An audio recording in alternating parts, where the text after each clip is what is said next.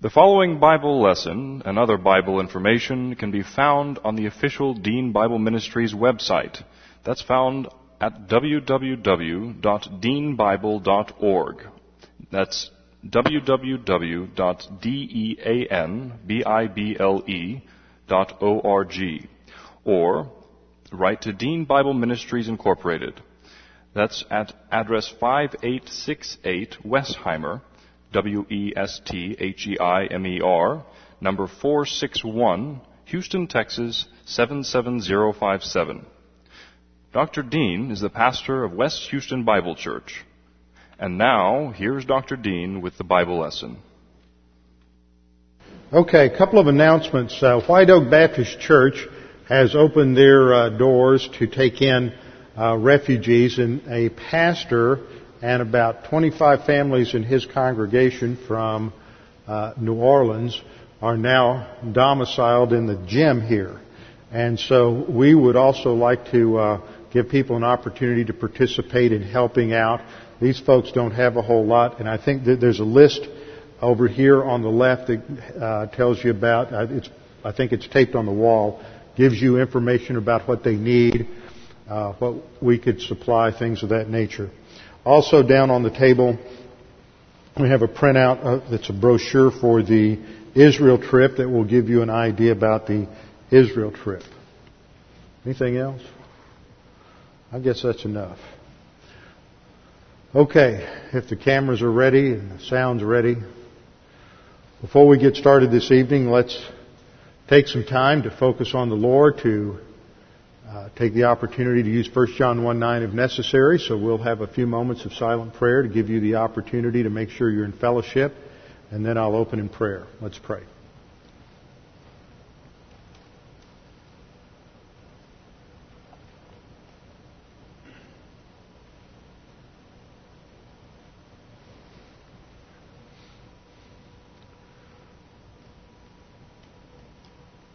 Father, we're so grateful that we can be here this evening, that we have a dry place to meet, and that we have a roof over our heads, and that we're safe and secure. Father, we continue to observe all of the trauma, all of the cataclysm, all of the chaos that has resulted from this storm. And Father, we pray for those who are in charge to give them wisdom and skill and administrative ability and organizational skill as they seek to rescue people.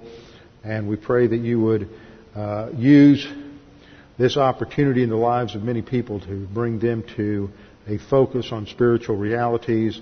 And I know from discussions I've had today that there are many pastors and congregations that have had to flee New Orleans, and pastors who now don't have churches but have congregations they still care for. We pray that you would give them opportunities to be steadfast witnesses to your truth, and that even in the midst of disaster we have a God who is not surprised, and a God who can supply everything we need and has supplied everything we need. Father, we pray that you would help us to understand the things that we study this evening, that we can come to a greater understanding of our Lord Jesus Christ and what He is doing for us during this dispensation. We pray this in Christ's name. Amen. We are in Hebrews chapter 2.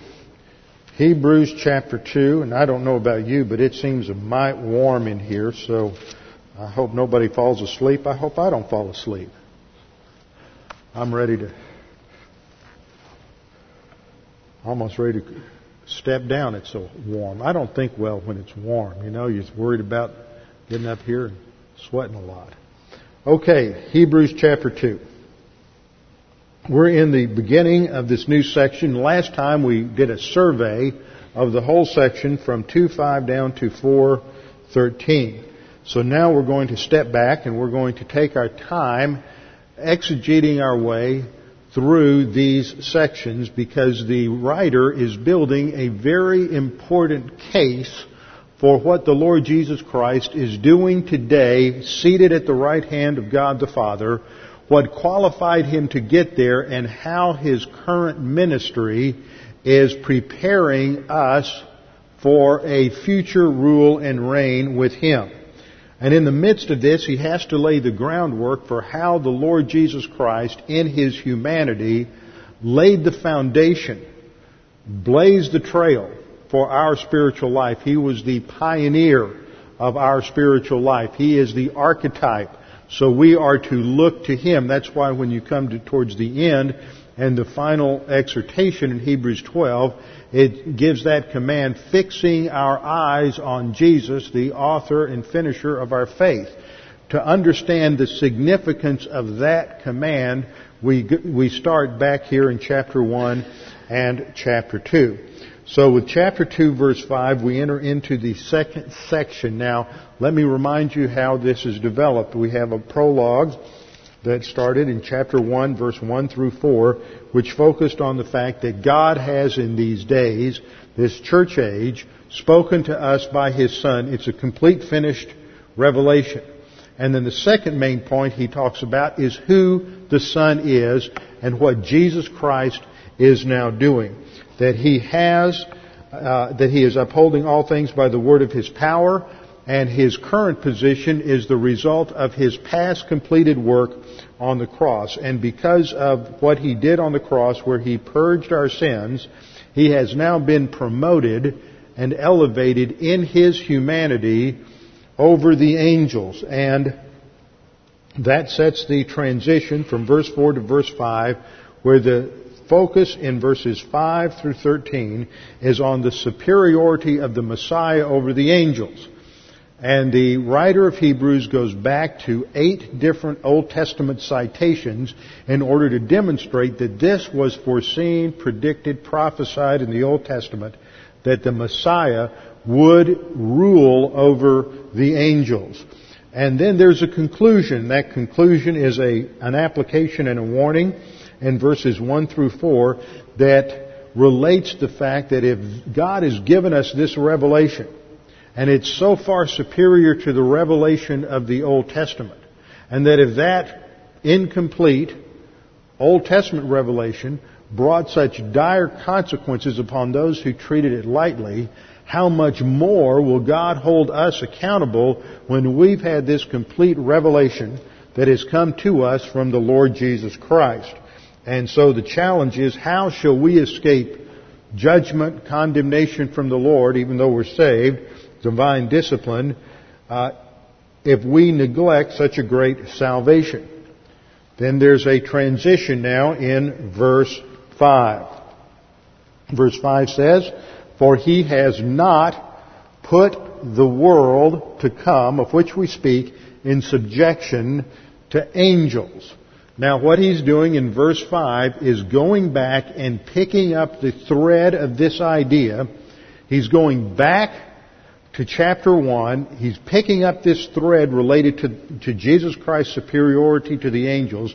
He's pulling it over the application, and now he's going to expand on this illustration and this point and develop it into an understanding of the sanctification that the Lord Jesus Christ went through in His perfect humanity.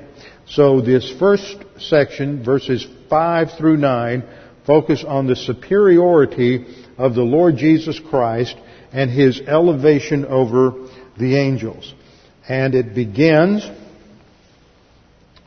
with the Greek word gar, which is translated for, and always indicates an explanation. So he starts off with this explanation. I find it fascinating. Several times he starts off almost a brand new topic with this introductory particle. He either starts with a but or he starts with a gar.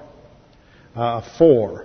Or it almost has the idea because. It's not quite the same word, but it's more of a logical inference or explanation.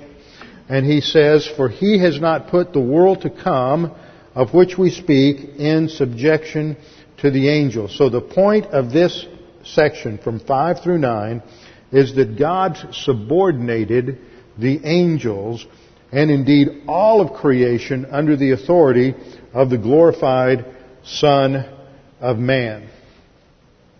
Now if we just take a quick overview of these 5 verses, it begins with this reference back where we pick up this thread that's in the past and bring it forward He has not put the world to come of which we speak in subordination to angels. And then in verse 9 we read, but we see, that is right now, we currently see Jesus, who was made a little lower than the angels for the suffering of death, crowned with glory, that He, by the grace of God, might taste death for everyone. Now, this is a tremendous verse, and I'm not sure we're going to get into all of it. At least we're not going to take it apart as much as I would like to tonight, because we have to build to that. That's our conclusion. And the way He moves is to start with the statement that the angels are subordinate to Him, and then He goes back to the Old Testament. He goes back to the Old Testament, picks up these 3 verses from the Old Testament, from Psalm 8, and applies them to the Messiah. The interesting thing is that Psalm 8, which these verses will be familiar to many of you, Psalm 8 was never understood by the Jews as a messianic psalm. What's interesting is I think it's quoted 3 times in the New Testament. Each time it's quoted in close proximity to Psalm 110:1, where the Lord said to my Lord, sit at my right hand until I make your enemies your footstool. And that's quoted in Hebrews chapter 1:13. So He's gone back, ties these things together, and it's a very intricate argument. The more I get into things like this, the more I realize how many layers of understanding there are in the Bible. I mean, some of you all have been Christians. You've been reading your Bible a long time. Others of you are fairly new. And as you go through this study, especially this Hebrew study, which I know is a little bit heavy, because Hebrews is one of the more difficult books to understand in the Scripture, you begin to realize that as you read these verses, you begin to see things and relationships to other doctrines and other verses that you never saw before. And that's one of the great things about Bible study, is that the more you study the Scriptures, the more the Lord opens your eyes to see the things that are there and to put the connections together, because all of the Scripture is interconnected. All of it relates to one another in some way. It is a unified whole representing the coherent and cogent thinking of a God who's omniscient. And so you just don't understand the Bible by simply picking it up and reading it. So many people think that you can. Now, you'll understand certain things. And never would I discourage you from reading the Bible on a daily basis. Every believer needs to do that, because it gives you that basic frame of reference for all the biblical events, who did what, when, where, why. It familiarizes you with the promises of God as you read through the Psalms, you read through the Proverbs. There are many verses that are great promises that we need to memorize and use in the Faith Rest drill. And the more we become familiar with these things, the more the Holy Spirit uses it in just developing those building blocks of understanding that are the foundation of spiritual growth and spiritual understanding. We need to develop a people. I mean, we've had this in the church in the past. There have been different times in church history where there's been a strong influence from churches, from biblical thinkers that have thought deeply and profoundly about what the Scripture says, and it's impacted all of culture. Sadly, because of the influence of pagan ideas on the church the last 100 years, we've diluted it so much that people are under the impression, many unbelievers are just under the impression that church is nothing more than another attempt to just teach people how to have confidence and how to feel good about themselves. It's nothing more than another motivational endeavor. And that's the Scripture's a far cry from that. Sure, there's things in there that are motivational, but there's also things in there that correct us. So we need to get into a deeper understanding of the Word. And I don't mean that in some sort of mystical sense. I mean thinking more precisely about what the writer is trying to communicate. So we start off here, we read 4, this is an explanation. For He, that is God the Father, has not put the world to come of which we speak in subjection to the angels. Now the first key word that I want to analyze is the word world. For He has not put the world. Now we know that there's a couple of different Greek words that are translated world in our English Bible.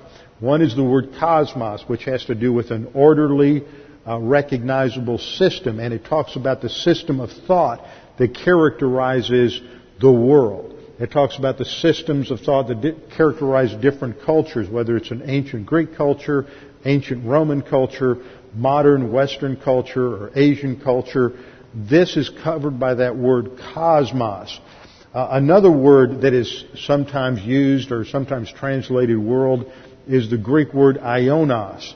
And we saw that word used back in Hebrews chapter 1, where it talks about the fact that Jesus is the one who, through whom He made the world.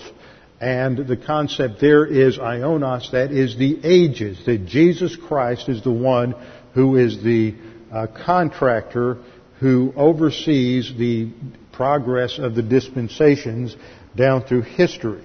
But this word picks up another idea, and that's the idea of the inhabited world, the inhabited earth. It's the word oikomene. And oiku, the first part of the word, is from the Greek oikos, meaning house or a place where you dwell. So it's a reference to the inhabited world. He, God the Father, has not put the inhabited world, which is to come. It's a feminine relative pronoun with the verb mele, meaning to come. So the phrase world to come has reference to the future millennial kingdom. For God the Father has not put the world to come, so the focus here is on the future. The focus is on the millennium. The focus is on where we're headed. And so a corrected translation would read, For He, God the Father, did not subordinate to the angels. And the reason I translate it that way is the very first word in the Greek text is not. And then you have the word gar, or for, which always has to take the second position in the sentence. That's a grammatical rule in Greek. It's never the first, it's always the second. That's why it's called post-positive, for those of you who've had a little Greek. It always comes second, but then the third word is angels. And so the beginning of the sentence is not the angels. It's boldface underlined. That's what God is saying. For not to the angels did I subordinate the inhabited world which is to come. Or we could take that concept of oikumene, the future human civilization of which we speak. So what are we talking about? Right here in the passage it says that what we're talking about in this epistle is that future destiny, that world to come, because we have to focus our attention on where we're going so that we can prepare today for that future event. Now, in the history of the world, there are 4 great periods of time, or 4 great periods of civilization. So we'll just summarize this under 10 points. The doctrine of civilizations. It gives us a historical orientation. First point, there are only 4 great periods of time related to the inhabited earth. 4 great periods of time related to the inhabited earth. 3 of them relate to the present earth, and 1 relates to the future earth. 4 great periods of time. They're not dispensations and they're not ages. This is perhaps the broadest time category that we can talk about, is these broad categories of civilizations. The second point, each of these periods of inhabitation begins a new civilization. There's a complete beginning anew in each of these periods. Third point, each period of civilization begins with believers only. This is one thing what they have in common. Each period of civilization begins with believers only, and 3 of them end with a cataclysmic judgment where the entire inhabited world is judged. All that's left after that is a group of believers, and it's that group of believers that begins the next period of civilization. So what you have is a period of blessing where God begins to fill the earth with people. For example, at the very beginning with Adam and Eve, tells them to be fruitful and multiply, fill the earth. Begins with believers, but by the end of that first period, you have cataclysmic judgment on the earth. All the unbelievers are killed and only 8 survive. So that takes us to our fourth point. Each civilization may be subdivided into various ages or dispensations. In that first civilization, which begins with Adam and goes to Noah, there's 3 dispensations indicated by covenants. See, every dispensation has to be moved or ended and shifted to the next one through some sort of divine revelation. It doesn't just happen. There's a revelation from God, and this is given in the form of a contract or a covenant. So each civilization usually covers maybe a couple of ages and several dispensations. Fifth, each civilization has its own characteristic related to the Adamic curse. That's foundational. There's change that happens, and that's always related to sin. So these elements that we look at have to do with climate, because God created Adam and Eve in perfect environment, perfect weather. It was perfect. Didn't have humidity, didn't have that hot sun beating down on you, didn't have hurricanes and ice storms and all those things that destroy so much today. In fact, we didn't have that kind of weather even in the antediluvian period. But during perfect environment, there's perfect weather. Then the second element that we look at is man's relationship to the animals. This changes in every one of these ages, how man relates to God's other creatures, specifically the animals. The kinds of animals change. There are different kinds of animals in the different civilizations, and there's a difference in how man relates to God in each of these each of these civilizations. So, how do you look at these characteristics? Well, there's 3 periods of the current earth, and those are the antediluvian period, which is the period prior to the Noahic flood. Then there's the post-diluvian civilization, which began at the end of the Noahic flood and extends to the second coming of Christ. And then there's the third civilization, which is the millennial civilization. That ends with a judgment, and then you begin the eternal state, which is the fourth civilization. So the 3 on this earth are the antediluvian civilization, the post-diluvian civilization, and the millennial civilization. And as I think about this, I often think that the technology in each civilization is different.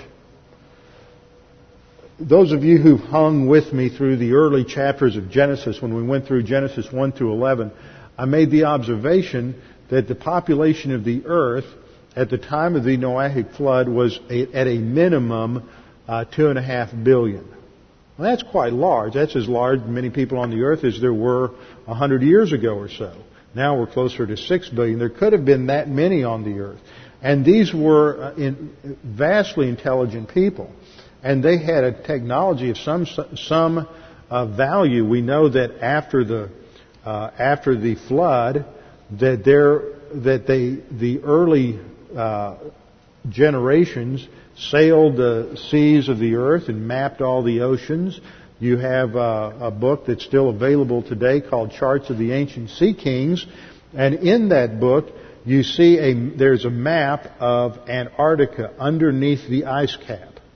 Now, how did they know where all the rivers and valleys and mountains were under the ice cap of Antarctica?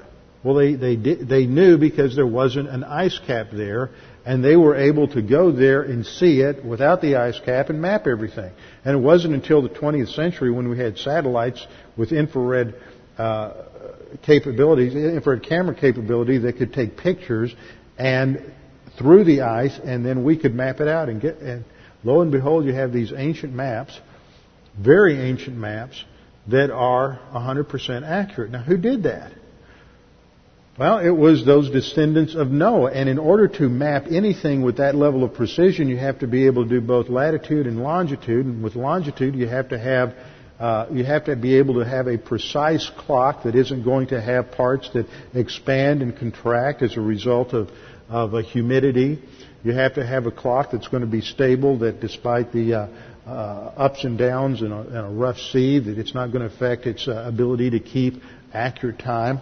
And you have to have, if you have metal parts, they're not going to rust and corrode over time. So you have to have all those things. And it wasn't until, about 1770s that Western civilization produced a time clock that was capable of allowing seamen to chart longitude. So this is a tremendous advance, yet we have these ancient maps that were precise in both latitude and longitude. That shows the tremendous technology they had that Noah and his sons brought with them from the antediluvian civilization into the present civilization. And they probably had many other things. It probably wasn't a culture, though, that was based on oil like we have today. It was based on other things. It's possible they had flight capacity.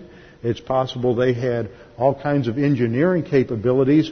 Even now, we don't know how, with the primitive tools that were available, how the ancients built the pyramids. They understood trigonometry and geometry and astronomy, and they knew how to do all of these advanced mathematical calculations in order to construct those pyramids. Many of them were designed to worship the astral gods, so they're all lined up in perfection. Yet this is supposed to be primitive man, who's not real bright. They're just coming out of the primordial ooze and just beginning to walk around without dragging their knuckles. And yet we can't duplicate their achievements on the basis of the technology that we understand that they had. So you have these three periods, the antediluvian period, the post-diluvian period, and the millennial period, different climates, different animal relationships, different relationship to God, different technology. Seventh point, antediluvian period began with two believers, Adam and Eve. Had perfect environment, perfect harmony with the animals. All the animals are grass eaters. They're not eating one another. That affects their teeth. That affects their gastrointestinal system. Affected everything. And they had the presence of God on the earth. And as I pointed out when we went through Genesis, for those of you who weren't around then or haven't heard those messages, in Genesis 6, it states, about verse 2 or 3, states that God said, and the Old King James said, "My spirit will not strive with men anymore." And that's how many people have understood that now that you have this situation with the sons of God taking daughters of men as their wives, that God's tired of putting up with men and having this antagonism. But the Hebrew word that is translated strive in that verse is what's called a hapax legomena. Hapax means one time and one time only. That's the only usage of that word in all of Hebrew literature. And that always presents a problem. There's about 11 or 1200 words in the Hebrew Old Testament that are hapaxes. They're only used one time. So in order to figure out what they mean, you have to investigate the context, which helps you limit the field of meaning. But then you have to go to related languages, which are called cognate languages. And fortunately, the Semitic language group is a very close-knit linguistic family, so that there are very close similarities between Arabic, Hebrew, Northwest Semitic or Canaanite, Akkadian, Aramaic, and these other languages, and they're all built on consonants only. They didn't have vowels to begin with. They had them in their spoken language, but not in their written language. And if a lot of times the difference between an Arabic word and a Hebrew word is simply the vowels. The consonants remain the same. And I understand that if you speak modern Hebrew, that you can somewhat understand what a modern Arabic speaker is saying simply because the languages are so close to each other.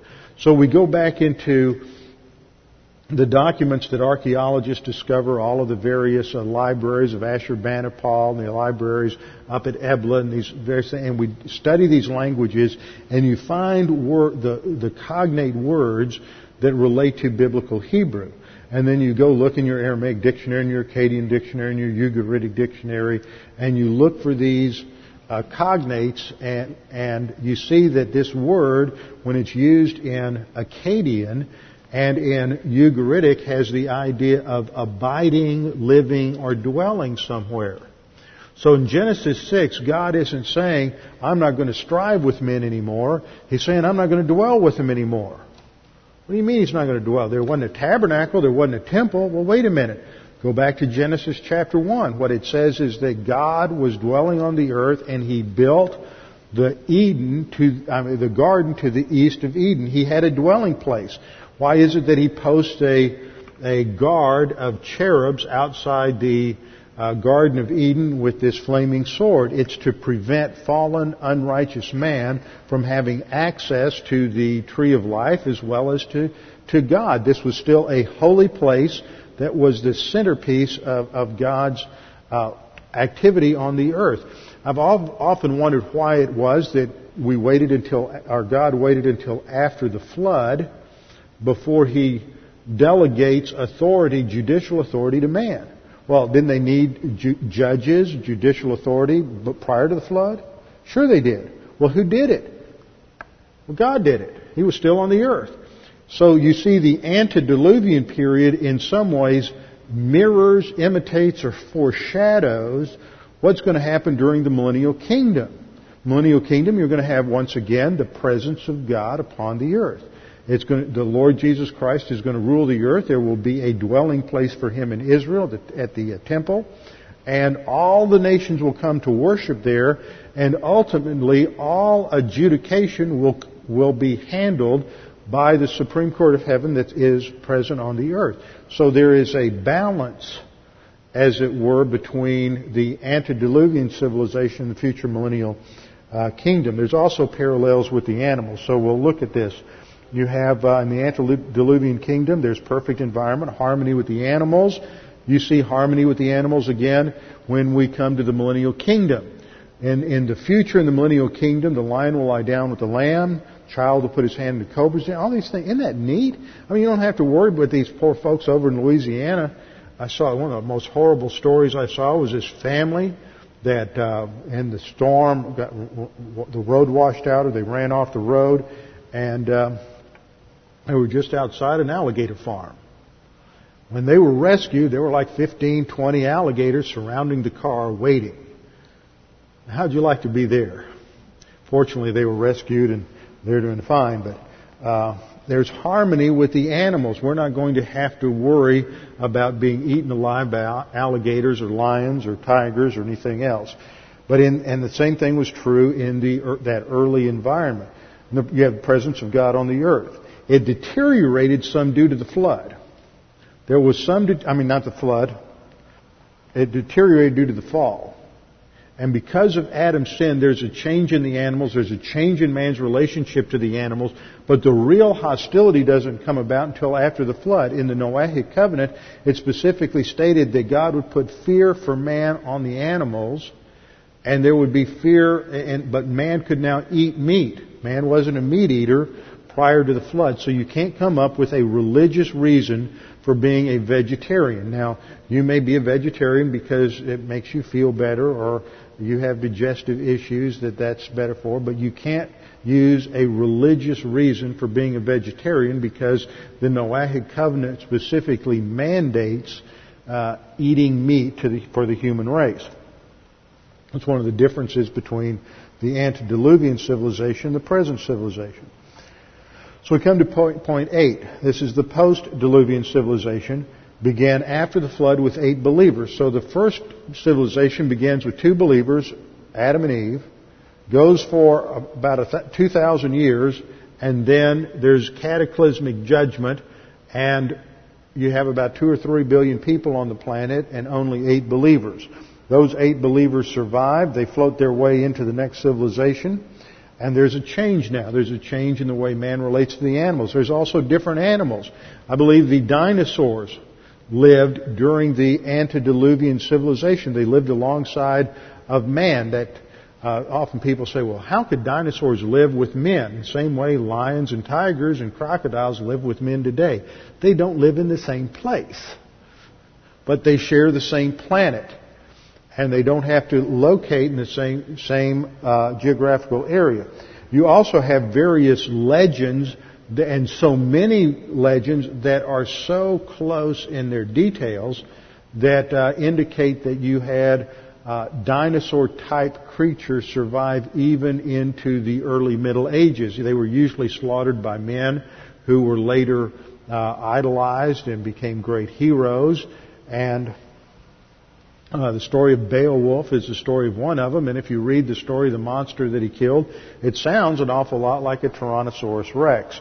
So you have some of these animals survived, but they couldn't adapt to the present climate, because there's a climate shift. Now you have extremes between hot and cold. You have the development of ice caps, ice ages, and you have this rapid shift that takes place after the flood. It's like the whole system just got rattled, and it's as if you were to throw a boulder into a pool of water.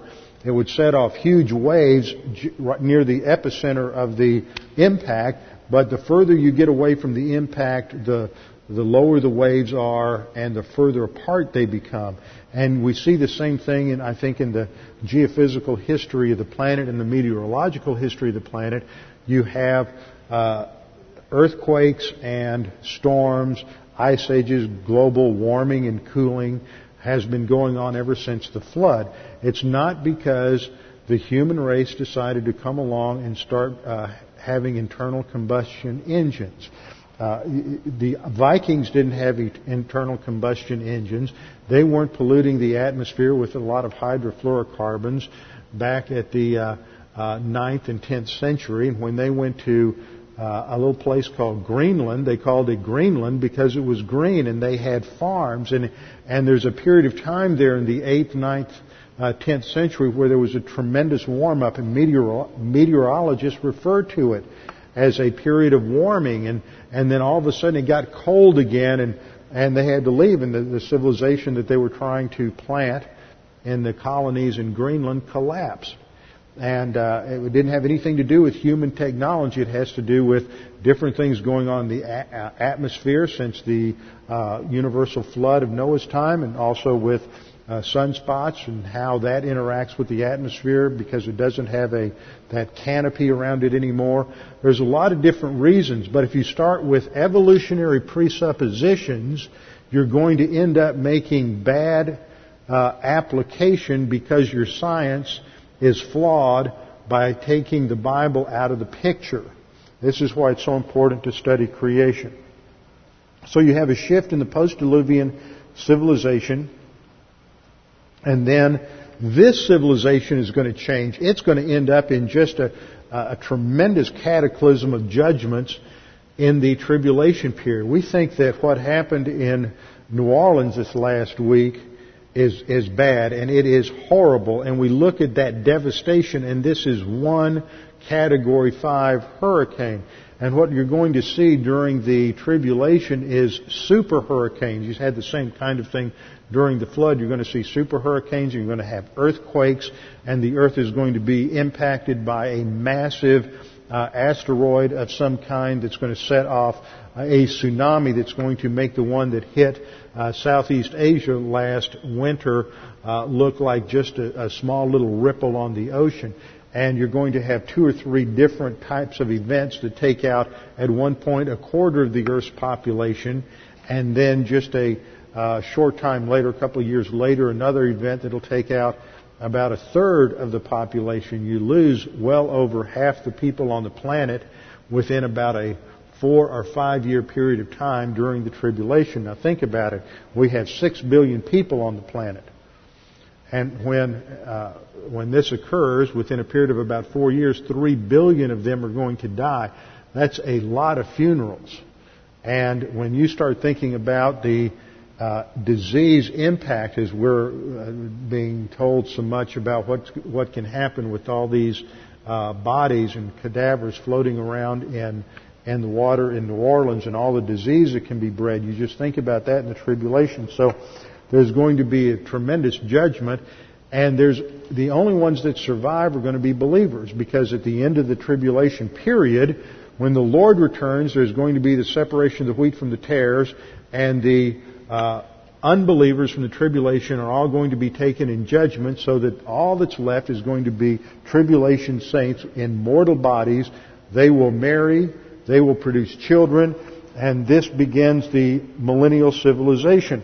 Again, there's harmony between men and animals, and there's going to be a restored climate that will not be unlike the climate during the period from Adam to Noah. It's going to be a time of where you don't have the storms, where you have more of a universal temperature. It will be a time of a perfect environment. But there's still a deterioration during that period within the human race, because as these folks marry and have children, their children are going to have sin natures. And some of them are going to exercise negative volition towards spiritual things and toward Jesus Christ, even though they're living in perfect environment. This is one of the reasons God has the millennium, is to show it's not environment, it's not education, it's not the judicial system. When you screw everything up, you're not going to be able to come along and say, well, FEMA should have been here, and the government should have been here. Where's the mayor? Where's city council? Like these people who are in New Orleans, so many of them trying to blame the government right now, saying, well, where's the government? Why aren't they here to rescue us? And what part of get the hell out of New Orleans did they not understand? So you're going to have these people, you're always going to have these kind of people who just exercise negative volition, and they hate authority and rebel against authority, and they're going to unite with Satan at the end of the millennial kingdom and lead a rebellion against God, which is called I misspelled it, Gog and Magog rebellion, not God and Magog, but Gog, G-O-G, and Magog at the end of the millennium. And that will end the history of this planet. There'll be a new planet, the new heavens and the new earth, and that's the fourth civilization. It begins with believers only and extends forever. There will be no change. It will be a time of absolute perfection. And it's so far beyond our comprehension that the Lord just doesn't tell us much. We wouldn't understand it if He did tell us. Okay. That's the concept behind the world to come. We are looking forward to that third age. We're preparing for that third age. Almost sounds like something out of J.R.R. Tolkien, doesn't it? But we're preparing for that next civilization, because in the administration of the kingdom, the Lord Jesus Christ is going to use this group of people called brethren or companions, the Medikoi. Now we go to Hebrews 2:6. Hebrews 2:5 picks up the thread of Christ's superiority to the angels, that in that future kingdom, the angels aren't in charge. Christ and His companions are in charge. And now we're going to go back and see the significance of this as it's developed in a psalm, Psalm 8. So we read in Hebrews 2:6 the introductory quote, "But one testified in a certain place saying," this is a very unusual introduction to an Old Testament quote. Now, the writer of Hebrews has unusual introductions to Old Testament quotes, and they're very important for understanding the inerrancy and the infallibility of the Scripture. Because in some places you might have Peter makes a reference to what Paul wrote. Other places Paul says Moses said, and there's a reference to the human author of Scripture. But for the writer of Hebrews, there is no significance to the human author of Scripture. Now, why is that? Because he understands that ultimately it is the divine author of Scripture, God the Holy Spirit, who authors the text, even though there may be variations between the personalities of different authors, their writing style, their history, their background, their personality, all of these things. But as far as the writer of Hebrews is concerned, it doesn't matter who the human author is, because it's all guaranteed to be infallible and inerrant, because God is the ultimate author of the Scripture. And when he says in this verse, "But one testified in a certain place," he's being vague. This also indicates that his readers knew where to go in terms of finding the reference. So we have this odd phrase at the beginning, "pu tis logon," which is the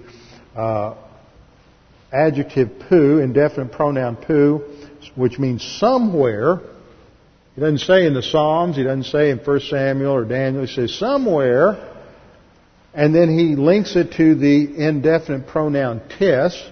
Somewhere someone said, and that's a literal translation. Well, somewhere someone said. What is this? Because it just doesn't matter where it is, it's the content that's important. And so he then quotes from the Scripture. Now, another word that he uses, it's very important, is the word dia martyromai. Dia martyromai. But one testified. It's translated testified. It's from the root martyreo, which is where we get our English word martyr, and it means a legal witness in a courtroom situation. It has to do with witnessing, testifying, bearing witness in a legal case. Frequently it is translated so-and-so solemnly testifies, and usually it precedes, or frequently it precedes, a quote from the Scripture or a statement made by Peter or Paul that has significant weight and is probably divinely inspired. So it links us to the legal witness that believers have in the angelic conflict. But one testified in a certain place. It shows the weight of Scripture. We could translate it but somewhere someone solemnly testified saying. Now notice that first word, but.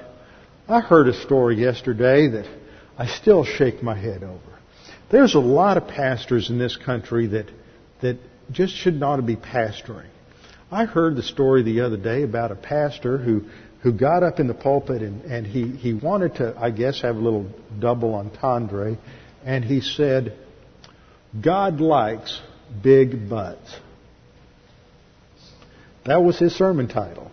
And of course he was trying to make a play on the fact that the verse that he was talking about started with a but. But that's as good as it got. And then it went downhill from there. We have it's not really a contrast here as much as it is an introduction. But somewhere someone solemnly testified saying, and then we have a quote that comes out of Psalm 8, verses 4 through 6. For one testified in a certain place, saying, what is man that you are mindful of him, or the son of man that you take care of him?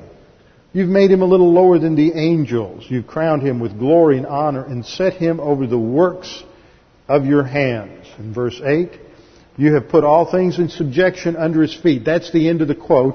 And then the writer of Hebrews is going to explain how he's applying this quote to his current argument. He says, for in that he put all in subjection under him, that is under the Lord Jesus Christ, he, that is God the Father, left nothing that is not put under him. But now we do not yet see all things put under him. We don't see it yet. We'll see it in the future. Now let's go back and look at this psalm in context.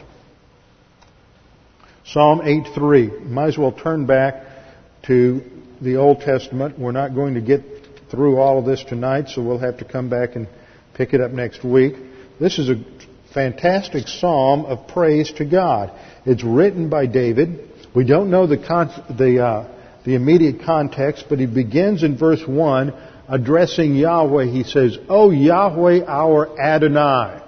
If you look at your English, you'll see that the first Lord, it has small caps, and the second Lord is just lowercase lettering. That small caps of Lord always indicates that Yahweh is the one being, is the Hebrew word behind that translation. He directly addresses God by his proper covenant name. O Yahweh our Adonai, our Master, how excellent is your name in all the earth, who have set your glory above the heavens. So he's starting with God as the Creator. And he says how you have set your glory above the heavens, out of the mouth of babes and nursing infants you have ordained strength. In other words, as we see from 1 Corinthians chapter 2, God is the one who uses the foolish to confound the wise. God is not impressed with human ability or human strength. He is the one who is going to demonstrate His power in our weakness. And so the focus here is on God, His majesty, His greatness. And as the writer of the Psalms, as David is looking at the creation, he is impressed and awed by everything that God has made in the entire universe. And then he thinks about how puny we are, how insignificant specks of life we are when you compare us to the entire universe. And so in verse 3 he says, when I consider your heavens, the work of your fingers, the moon and the stars which you have ordained, what is man that you are mindful of him, and the Son of Man that you visit him? So he's focusing on why are we here? What is the significance of man? We're just this little speck of life floating around on this planet, and it can't be just by accident. We're not the result of some chaotic cosmic discharge in a gas cloud that just happened to produce life. Now, as we look at Psalm 8 in light of where we're going, where the writer of Hebrews uses it in Hebrews 2, we need to take some time to understand this context, because the context isn't focusing on the Lord Jesus Christ. The focus of this passage is on God's plan for the human race. Why is the human race of such significance? And of course, this is going to plop us right in the middle of an understanding of God's plan for the human race in relation to the angelic conflict. When he gives us this verse, let me back up the slide. What is man that you are mindful of him, and the Son of Man that you visit him? Notice that there's a parallelism between the two strophes there. The first says, what is man that you are mindful of him? And the second parallels that. That's how you rhyme in Hebrew. You rhyme ideas, not words. And the second line says, and the Son of Man. So, Son of Man is parallel to man. So how do we understand that? Well, the first man, what is man that you're mindful of him? He uses the Hebrew word enosh, which refers to man or mankind, humanity in general, and usually it has in mind the weakness, the frailty, the limitations of the human race. What is this finite, limited, weak, frail creature all about? Now the Septuagint uses the word anthropos. Now the reason I'm mentioning the Septuagint is because the writer of Hebrews doesn't quote from the Hebrew text, the Masoretic text that underlies the Old Testament. All of his quotes are word for word, verbatim quotes taken right out of the Septuagint. So that's why I'm putting that little comparison in there. Now in the synonymous parallelism of the second strophe you have, or the Son of Man, and here we shift from Enosh to Adam. Adam focuses on man as a creature taken from the ground. The word for ground in Hebrew is Adamah. And so God called Adam Adam because God spit on the ground and mixed up some clay, and he made the first man whose skin color was the color of clay. It was red or brown. It wasn't white. It wasn't black. It wasn't yellow. It was the color of dirt. Ben Adam, what is the Son of Man? So he's not using this title as a technical title for the Lord Jesus Christ. Now, the reason I make that point is because the writer of Hebrews is going to apply this to the Lord Jesus Christ. We have to understand why he does that. But the psalm itself is talking about man as being a frail, insignificant, almost trivial creature. And so he says, what is man that you are mindful of him? And here is the Greek word zakar. The Hebrew word zakar, it's the Cal imperfect, and it means to think about something or to meditate on something, to pay attention to something. In many passages it has the idea of remembering. So it's a thought-oriented word. And it has the idea, what is man, God, that you meditate on him, that you pay attention to him, that you think about him. Why is man a focal point of divine thought? The Greek word that's used in the Septuagint and quoted when we come to Hebrews 2 is mimneskomai, which means to remember, to consider, or to be mindful of. So it's a good translation. What is man that you think about him? Why is man so important that you reflect upon him? And then the second line in parallelism, and the Son of Man that you visit him. Now this is a interesting little word. In fact, one well-known Hebrew scholar commented that this word's used about 230 times in the Old Testament is one of the most difficult, confusing words for translators to deal with because it covers a lot of territory and it has different nuances in very different contexts. And it's the Hebrew word pakad, and it means in some places just to visit, like God came to visit Abraham. I'm not sure if that's the word that was used there, but that is a word that would be used there, that so-and-so came to visit somebody. And, Texans like to talk about the fact that they get off talking to somebody. Well, we visited together for about an hour. That's a little Texas saying. I have to say that for folks who don't live in this part of the country. They miss out on good Texas lingo. Pakad, and it means to attend something with care, to take note, or to exercise oversight over a subordinate. I really like that last nuance. That fleshes it out for us. And the Son of Man, that you are attending him with care. You pay a lot of attention to him. You're thinking about him. The first verse is a car. You're thinking about him, meditating on him. Here you see that he's attending him with care and giving close attention and oversight to man as a subordinate. The Greek Septuagint translates this with the verb episkeptomai, which means to look at something, to inspect it, or to examine it closely. So the idea the psalmist is writing about is, God, why do you pay such close attention to human beings? What's their value? What's their role? What's going on here? Why is the human race significant to you? And it's obvious from the phrase here that the human race is very important to God. There is something tremendously significant about man for God to give him such close attention. This is echoed in other verses in the Old Testament. Psalm 144:3 says, O Lord, what is man that you take knowledge of him?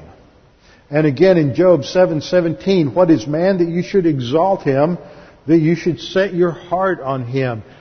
Human beings are important to God. Every single human being is important to God. This is why God the Father developed a plan of salvation where He sent His only Son, His unique Son, to become a human being. And the psalmist said that God, this is the body that you prepared for me. So God, when He's back there in Genesis 1 creating man, is creating man with the body He has, because He's thinking, okay, I've got to scrunch myself down into this finite position so that I'm going to represent myself to human beings, reveal myself to human beings in a finite body. What's the best possible body I can squeeze myself into so that I can effectively reveal who and what I am to these creatures? So God doesn't just land on this shape that we have by happenstance. He chooses it specifically. In other words, I don't think there is a physical form that God could have used that would reveal Him to us in a better way. So there's something of value to man. And even his physical body is well designed by the Lord. We're made a little lower than the angels. Verse 5 says, and we are crowned with glory and honor. Now that's really an interesting phrase. I'm just going to wrap up with this because we need to come back and mine Psalm 8 a little more before we go back to Hebrews 2. For you've made him a little lower than the angels. So angels are originally set over man. And why that is, we'll get to next time. But the key word here that is translated lower is a PL imperfect of a word that means of haser, which means to lack, to have a need, or to be lacking. fact, the Septuagint translates it with a word with almost the identical meaning, ilatao, which has to do with missing something. He's lacking. In other words, the focus is on the fact that we just don't really have a whole lot of abilities. We lack something. And it reminds me of 2 Corinthians 11, where Paul learns that God's grace is sufficient in our weakness. What undergirds this whole concept is that man is made to be dependent upon God. We are made to be weak. We are made to be unable to solve our problems without being dependent upon God, because only when we are successful in being dependent upon Him do we achieve real honor and glory that has eternal consequence. Of course, this is only fulfilled in the Lord Jesus Christ. And He is crowned with glory and honor, and we will all recognize that at the second coming, when every knee shall bow and every tongue confess that Jesus Christ is Lord. But in Psalm 8:5, the focus is on the fact that we are made with these limitations because it's to force us to be dependent upon His grace. So this very word haser is a word that drips with grace. That we are limited and we are to be dependent upon Him for everything in our life. Jesus Christ pioneered that life of dependency when He was on the planet during the time of the Incarnation. We'll come back and look at that more next time. Let's bow our heads and close in prayer.